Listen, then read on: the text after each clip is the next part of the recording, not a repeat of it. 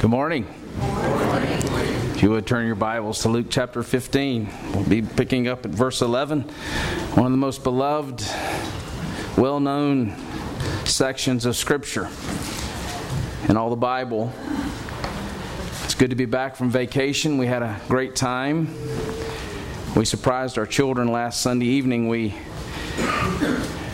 drove to Alabama, and we were going to surprise them by taking them to a Braves game on Sunday night.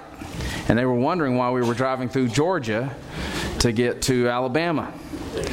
We wanted to answer that question without lying to them. So we said, we're just taking a different route. So we pulled up in Turner Field, and Seth looked up there and he said, "Daddy, there's Turner Field." And Nate said, "Can we take a picture?" And I said, "We're going to do more than that. We're going to go into the stadium." And so we had a great evening in Turner Field. We swept the Cardinals. So it was a great night. Well, let's pray, and we will get into our text this morning. Lord, thank you for this beautiful day. Thank you for the opportunity to be with God's people. And I thank you for the Word of God and the living Word who is revealed in this Word. We pray that we, each one of us today, by the very Spirit of Christ, could behold Him and love Him and know Him more intimately. And we pray that this Word would go forth in power, teaching, correcting, rebuking, and training in righteousness. And we ask this in Jesus' name. Amen. Jim Zimbala, who is the pastor of the Brooklyn Tabernacle Church in New York, he and his wife went through the most difficult 2.5 years of their life in marriage when their daughter Chrissy rebelled against them and God. About the age of 16, and within a short time she had moved out. And there were evenings that they did not know where she was. And it was just a time of great anger and depression and anxiety. He said he would drive to church his 25-minute route every Sunday morning crying, wondering how he was going to get through the service. His wife struggled with depression. He would argue with his daughter. He would scream at her. He would beg. He would plead. He would try to control her with money to no avail, until one day God impressed on him to stop speaking to her about this, stop speaking to other people about it, and to begin to pray more fervently. And that's what he decided to do. And then one Tuesday evening, and they have a Tuesday night prayer service similarly to what we do on Monday nights. And on this particular Sunday night, or Tuesday night, an usher brought a letter to him from one of the ladies who was at the prayer service. And the letter, or the note read, "Pastor Zimbala, I feel impressed that we should stop the meeting and all pray for your daughter." Well, he hesitated because he didn't want the meeting to be just about him and his family needs. But he sensed that there was something in this from the Lord. And so he took the mic and he said to his prayer group, "The truth of the matter, although I haven't talked much about it, my daughter is very far from God these days. She thinks up is down, and down is up. Dark is light, and light is dark.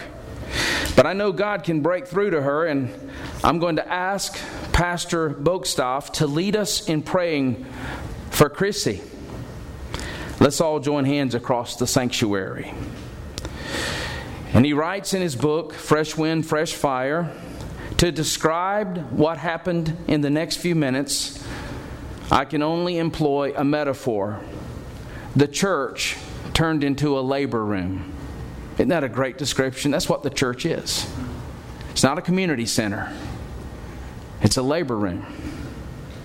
There arose a groaning, a sense of desperate determination, as if to say, "Satan, you will not have this girl." When he got home that night, his wife was waiting up for him. And they sat around the kitchen table drinking coffee, and he said to her, "It's over. And she asked, "What's over?" He says, "It's over with Chrissy."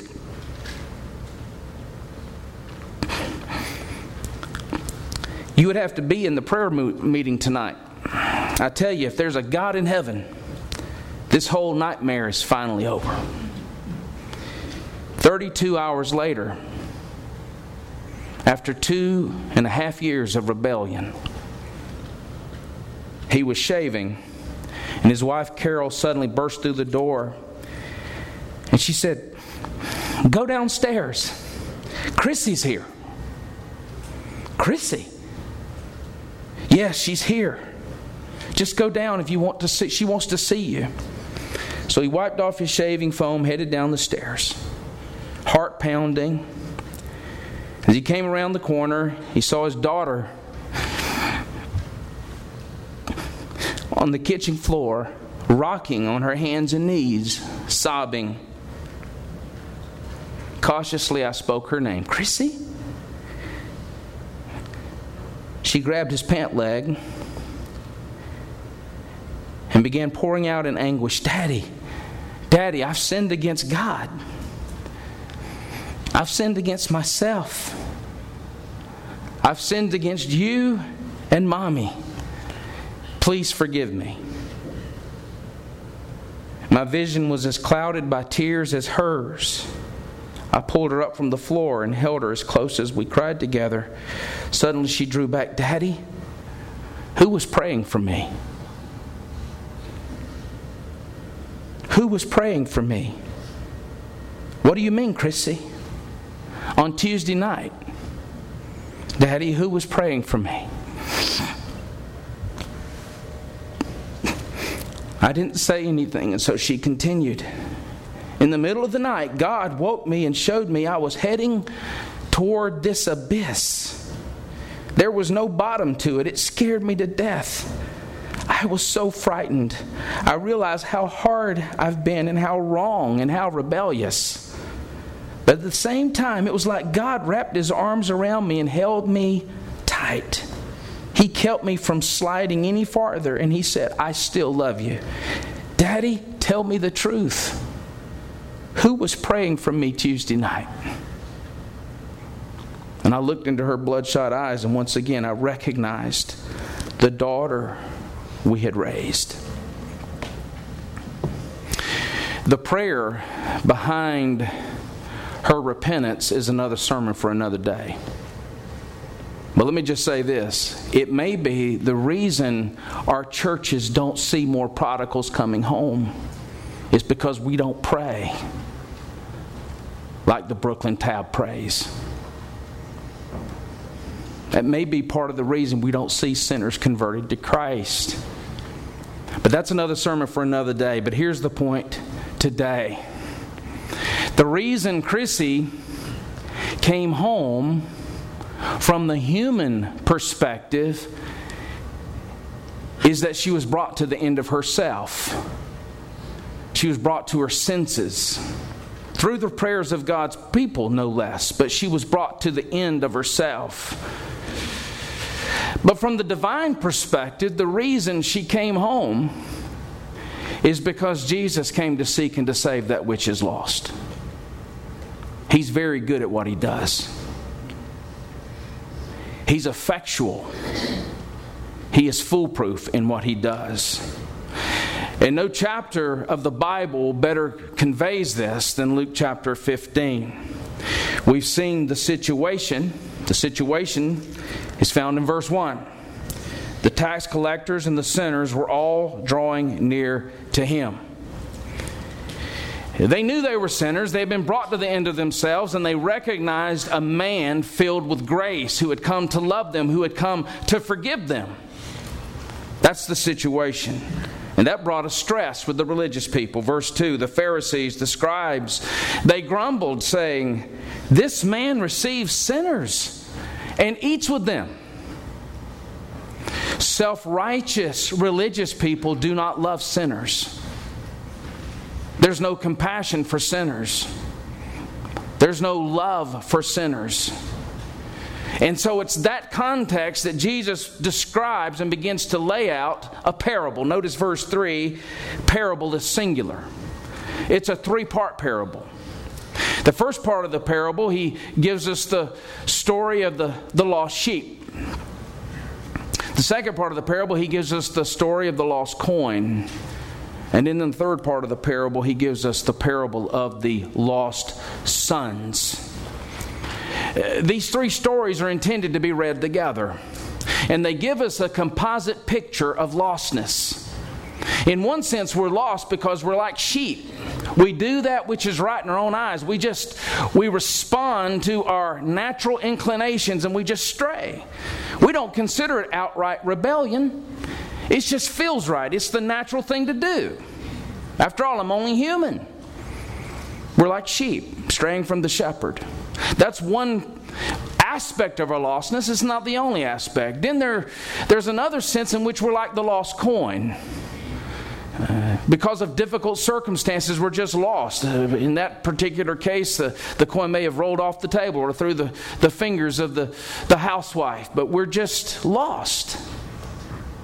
But then there's another aspect of lostness that we see today. All three have to be seen and taken together. We're lost because we're willfully rebellious. We're idolatrous. We worship ourselves. We love ourselves more than we love anything else on earth. This is also a composite picture of God, our Savior. In the first story, we have the seeking shepherd who goes into the dangerous place to find the lost sheep. And he brings the sheep back on his shoulders. He came to seek and to save that which is lost. In the other story, the second story, he's like this woman who searches diligently and lights a lamp to find the lost coin. It's a picture of the work of the Spirit, opening our hearts by the light of God's Word, by His gospel, to show our lostness. In those first two stories, the emphasis is on God's proactivity in saving sinners. He's not just passive. He's on the move. In the third part of this parable, today's story, we see another aspect of God's saving character. His willingness to forgive sinful rebels. It's a glorious, glorious aspect of His saving character. His compassion and His willingness to save, to forgive repentant rebels. Indeed, the story begins with rebellion. The rebellion of the younger son. Look with me in verse 11. And he said there was a man who had two sons. Now that kind of signals something to us. This isn't just about one son. This is about two sons. We're going to look at the second son next week. There was a man who had two sons, and the younger of them said to his father, Father, give me the share of my property that is coming to me. And he divided his property between them. The son is living at home, and he hates everything about living at home. In fact, there's only one thing about his father that he loves. His father's provision, his inheritance. But the potential of cashing in on his father's inheritance is very slim, because it doesn't look like his father's going to die in the near future. And so the patience of the son has run out. Now, in Jewish law, the firstborn son received 2/3 of the inheritance. And so he is the elder, or the younger son, and so he would have only received 1/3 at most of the inheritance. But no matter the amount, it would have been deemed rebellious on the part of the son to ask for his inheritance before his father's death. Kenneth Bailey, who has lived in the Near East for decades and has studied this passage in its original context, who knows this passage better than anyone, has written books on this passage, argues that there is no known case in that world of a son asking for his father's inheritance before the father's death. In fact, he only knows of one contemporary example in Iran. A son asked his parents, his father, for his inheritance, and the parents considered this as an act of desiring the father's death. So it's likely what this boy is saying in this passage is that he wants his father to die. And in the ancient world, disrespect, rebellion towards parents by a son was condemnable.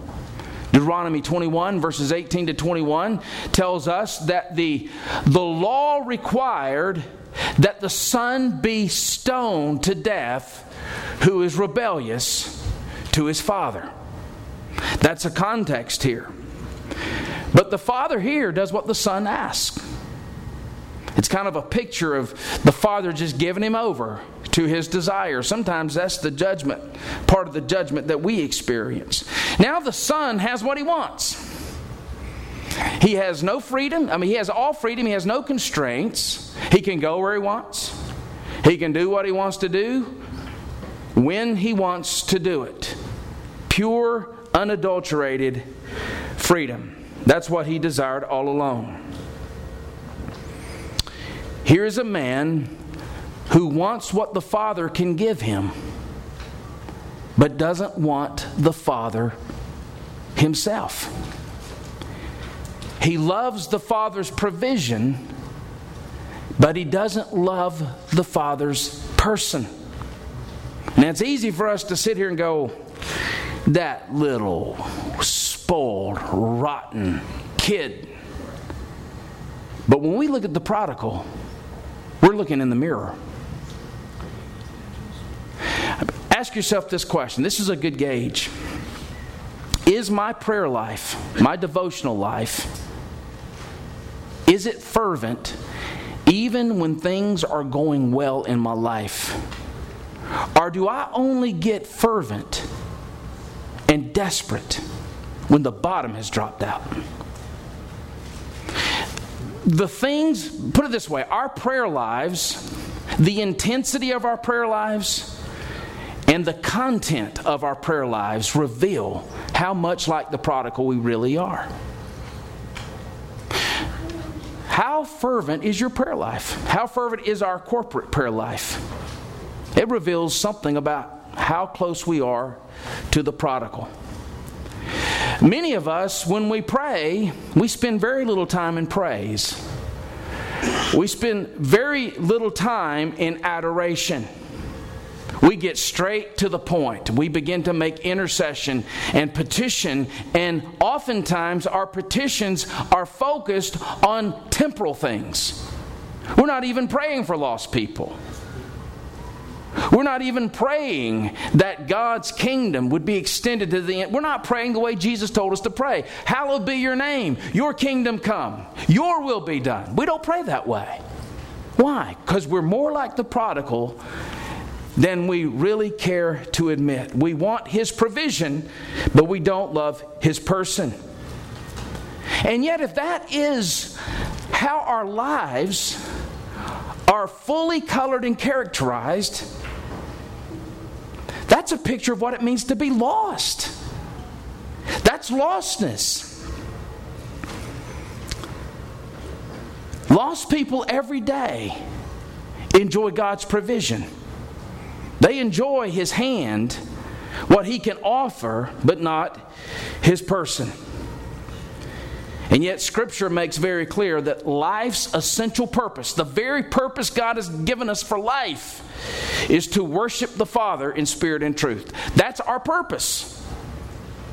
And when we lose that purpose, and other purposes become primary, they destroy us in time. Recognize that. When praise and worship and magnifying the glory of God is not our essential purpose, something else will be. And that will destroy us in time because we're living in a manner that is opposed to the way God created us. And the prodigal will learn this. Note verse 13. Not many days later, the younger son gathered all he had and took a journey into a far country. And there he squandered his property in reckless living. Freedom from authority. And we don't know how long he had this freedom before bankruptcy set in, but eventually his freedom from authority has led to bankruptcy. The Father is giving him over to his own desires, and it has led to a judgment on himself. That's what it means to be prodigal. That's what it means to be prodigal. The word prodigal, in fact, has a couple of meanings. I'm going to give you the first meaning here, and we'll look at the second meaning in a few moments. The American Heritage Dictionary defines prodigal, and the word is not in your Bible, by the way. It was first given to us in Jerome's translation of the Latin Vulgate. But it's faithful to the text. The reason he's called the prodigal son is because the word prodigal literally means wastefully extravagant. Wastefully extravagant. And the son has been wasteful. He has been extravagant with what the Father has given him. When we waste what God has given us, our time, our talents, our treasures, in a manner that is not befitting who He is and what He has called us to do, that's what it means to be prodigal. Reckless living is how the word describes it. What does it mean to be recklessly living? It's living apart from the Father. Living apart from the Father, having your own agenda, that's what it means to live recklessly. We'll note in verse 14. And when he had spent everything, a severe famine arose in that country, and he began to be in need. Now there are two kinds of brokenness that the disobedient experience. Now what I mean by disobedient, I mean those who have never bowed the knee to King Jesus. If you're a Christian today, as evidenced by a hungering and thirsting for righteousness, as evidenced by love for God and your brother, as evidenced by the fact that you've been born again, you've been transformed. If you are born again today, this is not who I am referring to. I'm referring to those who have willfully resisted the grace of God in Jesus Christ. And there are two kinds of brokenness for the disobedient. The first kind of brokenness is the kind of brokenness all of us experience. It's just the brokenness of living life in a broken world. We live in a fallen world, and therefore we're going to experience heartache and pain because of that. So whether you're a believer or not a believer, you will experience that kind of brokenness. There's a famine that breaks out here. That's from life in a fallen world. But there's a second kind of brokenness that we could avoid. It's the brokenness that comes from persistent, unrepentant, foolish, and sinful choices. He has experienced both kinds of brokenness. He ran out of resources. That's because of his disobedience. And he ran into a famine. That's because of life in a fallen world. Now, who is he speaking to? Who is Jesus speaking to here? He's speaking to the Pharisees. And the Pharisees are at this point going, I know where you're going with this. What did you think was going to happen? You can't continue to live like this in rebellion to the Father. You can't waste all your goods and not think the bottom is not going to drop out in your life. The Pharisees are on the page with Jesus at this point. And sure enough, just as they expect, bad things start happening. Notice in verse 15. So he went and hired himself out to one of the citizens of that country. Now it's a Gentile citizen. Why? Because the guy has pigs.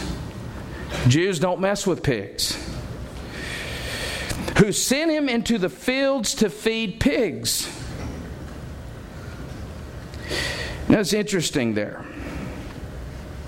The point here isn't that feeding pigs is a messy job.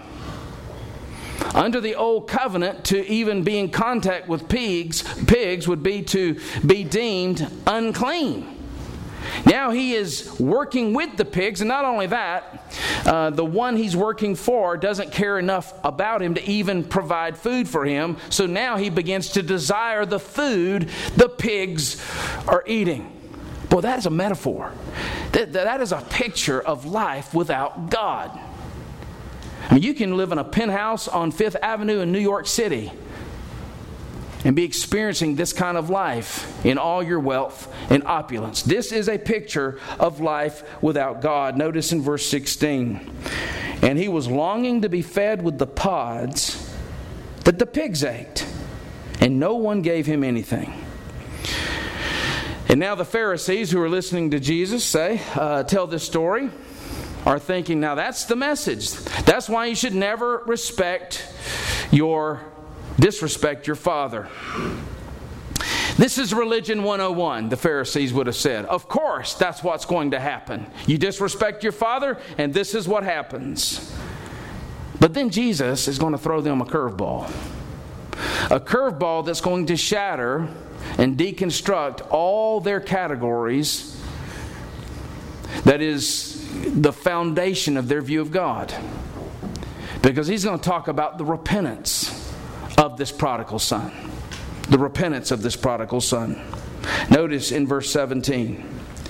But when he came to himself, that is the son, he said, how many of my father's hired servants have more than enough bread, but I perish here with hunger? Importantly, note that this impending repentance begins not in the depths of his heart, but in the pit of his stomach. It really began with a physical issue here. Self-imposed wounds have a way of causing us to wake up and see the truth about ourselves. That's where the boy is at this point.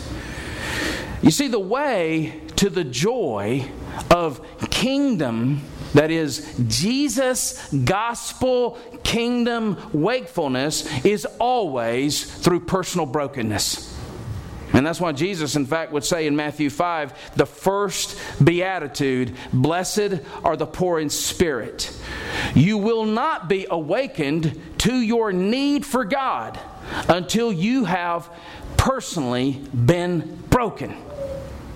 And so if you stand here today or sit here today and you recognize that you have never given your life to Jesus, you have never recognized your need for what He has done for sinners by taking the wrath of God on the cross and being raised from the grave for our pardon and forgiveness, it's because you haven't been broken. Personal brokenness is always the avenue to joy, avenue to gospel and kingdom wakefulness. The main reason for this is the self-idolatry that governs our hearts. Self-idolatry, self-worship, loving ourselves more than we love God. That's the reason. We'll always gravitate to lesser satisfactions than the satisfaction we find in Jesus. We'll always gravitate to that. Why? Because the lesser satisfactions appeal to the God of self. And satisfaction in Jesus requires us to put to death the God of self. And we don't like to do that. Satisfaction in Jesus requires us to put to death in our members fornication, uncleanness, passion, evil desire, and covetousness. For most, Jesus will not be our ultimate treasure until the rug has been pulled out from underneath all our other options. As we behold their bankruptcy, as we behold the vanity of all these other options. Indeed, the greater our brokenness, the greater our trust in the living God. And the greater our trust in the living God, the greater our joy in His salvation that He has given us in Jesus Christ. As John Stott wrote in his book, The Cross of Christ, we will not cry hallelujah with authenticity until we have cried, woe is me, first. We will not cry hallelujah with authenticity until we have cried, woe is me, first. Notice it says He came to Himself. The New American Standard says He came to His senses. That's a Hebrew idiom. It's just a word for repentance. It also suggests that up to this point He had not been Himself. When we sin unrepentantly, we are acting less than human. Because God created us as humans, as the image of God, to praise Him, to worship Him. That's what we were created for. And sin is a revolt against His purpose for us. Sin is a revolt against God's purposes for the image of God. And this never leads to human flourishing. It never leads to human flourishing. My dad has a 1970 Chevelle. I don't know anything about cars, but I know that car is beautiful. He says it was the greatest muscle car they ever made. You may have a different opinion. And I find it hard to disagree with him. It sits there in the garage, okay? And the thing is flawless. Low miles. Imagine if he were to take that car mud riding.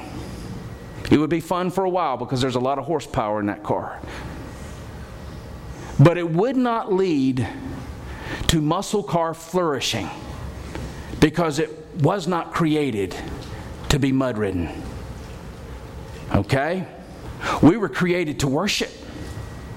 We were created to worship the true and living God. And when we sin, that is a revolt against God's purpose for us. And we will, in time, implode. The reason there is dysfunction in your life and dysfunction in your family life is because you have revolted against the purposes of God. Just like the prodigal here. And the prodigal has come to learn this. And having learned it, the one who was sick of home is now homesick.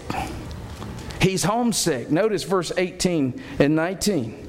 I will arise and go to my father. I will say to him, Father, I have sinned against heaven and before you.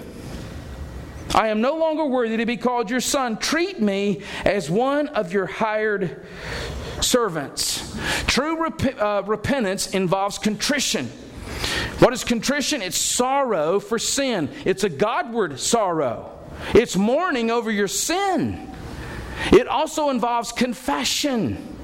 Confessing, agreeing with God what He says about sin. It also involves change, repentance, restitution. That's repentance. Note, he says, I will arise, I will go to my father, and I will say to him, Father, I have sinned against heaven and before you. This is a remarkable illustration of the opening lines of the Sermon on the Mount. Blessed are the poor in spirit. Blessed are those who mourn. Blessed are the meek. Blessed are those who hunger and thirst for righteousness. And it's in this repentance the Son has experienced blessedness for the first time in his life. Note, at this point of his repentance, we now begin to see the heart of the Father. We've seen the Son's rebellion. We've seen the Son's repentance. Now, as this section closes, we see the rejoicing of the Father. Look in verses 20 to 21. And he arose and came to his father. But while he was still a long way off, his father saw him and felt compassion and ran and embraced him and kissed him. The son said to him, Father, I've sinned against heaven, and before you I am no longer worthy to be called your son. There's at once a father-centeredness to the son's repentance, but there is a son-centered compassion to the father's welcome home. In the far country, and that's where he was, and that's where some of you may be this morning. In the far country, he had learned how misery felt. And now, back at home with the Father, he learns how mercy feels. He has come to realize the bankruptcy of his sin and the sufficiency and the love of the Father. And that mercy comes clothed in this shameless display of compassion, an embrace. He embraces him. He kisses his son. And this shows that while the son was far away from the Father's house, he was never far away from the Father's heart. Let's not allow our familiarity with this text to breed contempt. This is giving us insight into God the Father's heart for sinners. Sometimes we have this Greek Stoic notion of God that there's nothing of emotion in Him. Yes, He is immutable. His character never changes. He's the same yesterday and today and forever. But we're seeing something of the heart of God. And this should be the heart we have for sinners as well. But the Father's love was a costly love. Now, why do I say it was a costly love? Well, the custom in that day was when someone, kind of like the son who was making reconciliation, when he came back home, he was to come bearing gifts. But the son here comes empty. He comes empty-handed. The only thing he has to offer is his need. His need for clothing. His need for food. Most importantly, his need for forgiveness. This is a picture of our need. What do we have to offer God? Nothing. If you're going to be saved, it's not because you jump through some religious hoops. Those religious hoops will move you further away from God. There is nothing you have to offer God. I don't care how often you go to church or how often you read your Bible. God is not impressed. I don't care if you give a triple tithe. God is not impressed. You have nothing to offer God but empty hands and spiritual bankruptcy. That's where the Father or where the Son is. He came in a state of humiliation. But the humiliation really won't come until he experiences community life. Now, why do I say that? Because in that day, and then Kenneth Bailey is helpful here, there was a ceremony called the kazaza ceremony. When a Jewish son blew his inheritance with Gentiles, when he arrived back into the town, they would have a ceremony called the kazaza ceremony where they would cut him off. They would cut this person off from the community. But the Father is proactive here. The Father doesn't wait to allow the village to concoct their plan of cutting the son off. Instead, he ran. He ran to the son and he embraces him. He kisses him. Fathers and elderly men in that day did not run in public. Why would the father risk public humiliation by running to the son? Because he is circumventing this cutting off by the community. This is condescension for the sake of reconciliation. Making himself low. Making himself of no reputation for the purpose of reconciliation. Does that sound familiar? It should sound familiar. And it had nothing to do with what the prodigal deserved. He deserved stoning. He deserved judgment. And instead he receives mercy. And this should give every lost sinner hope. You sit here today and you go, you don't know what I've done. You don't know the thoughts I have. You are no more perverse and sinful than the prodigal son who receives the mercy of God. Note in verse 22. But the father said to his servants, bring quickly the best robe and put it on him, and put a ring on his hand and shoes on his feet.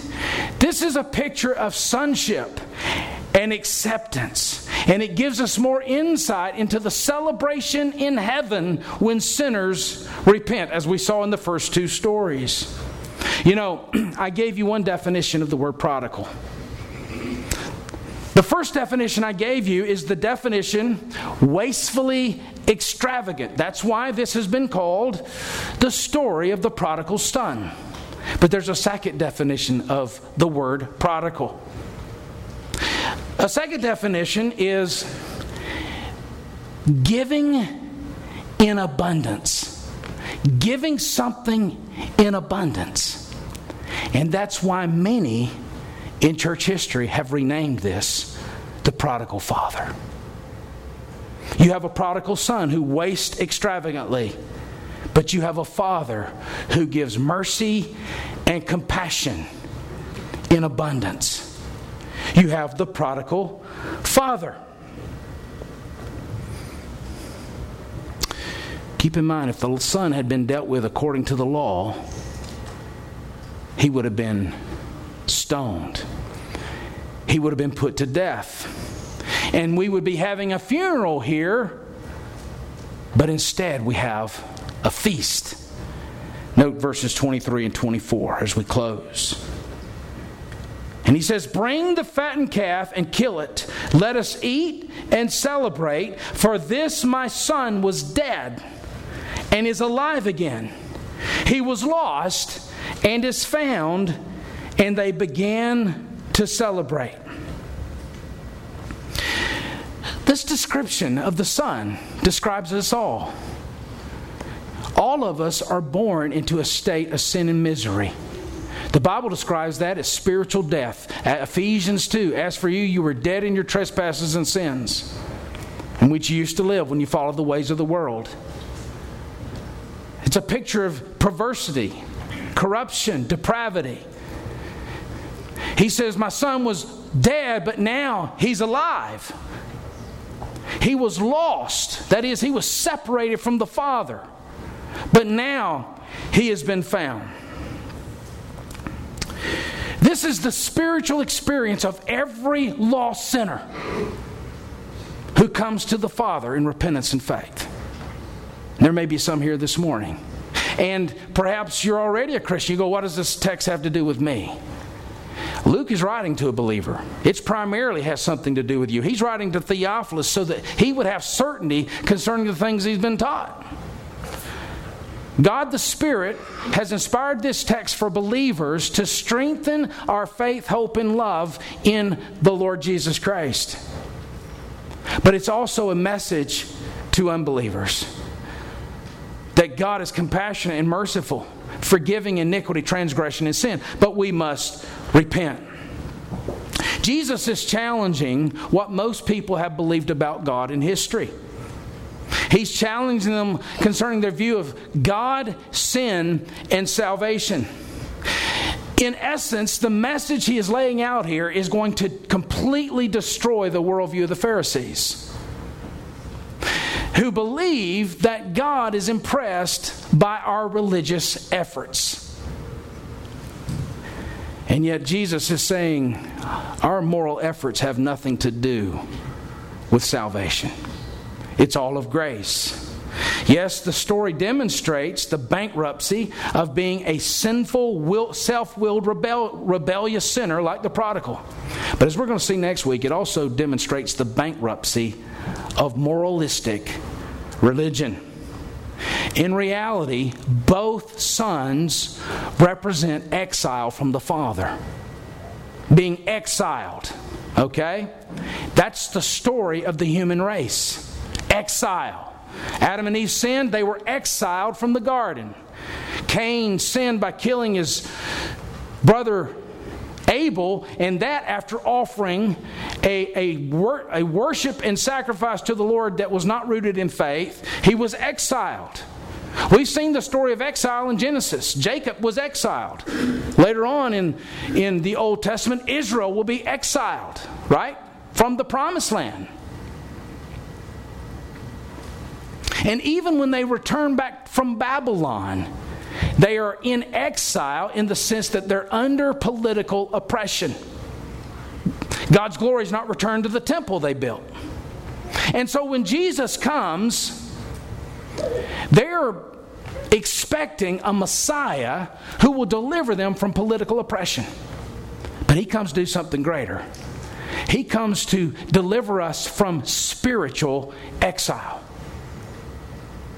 Remember, this passage cannot be read without the end of the book, which takes us to the cross and the resurrection. Okay? There's no making sense of this passage unless you read chapters 23 and 24. Because what happens is the Son experiences exile for us. Remember, the law requires that the lawbreaker be stoned. This son should have been put to death. He was a lawbreaker. He had rebelled against the Father, and Deuteronomy 21 tells us that the curse on him was to be stoned. In order for us to receive God's grace and mercy, His anger has to be satisfied on sin. And here's how He does it. He sends His Son. And His Son comes and experiences exile for us. He is crucified outside the gate of the city. Hebrews 13 verse 12. Which is a picture of community exile. That's Kazaza all over again. And then He is raised from the grave after a God-forsakenness that He experienced, where He cries out, my God, why have you forsaken me?" And having been raised from the grave, Jesus, the Son, our representative, experiences an exodus from exile. Okay? His resurrection was His exodus. And when we put our faith in Him, we experience the exodus of all exoduses. We experience exodus from spiritual exile. That's how the Father can show mercy to rebellious prodigals who come home. And when we're brought home, we're brought to dine with Him at the feast of homecoming. It's what the Bible describes as the Messianic banquet. And the Lord's Supper is an anticipation of that Messianic banquet. Former prodigals experiencing the grace and the mercy of our prodigal God.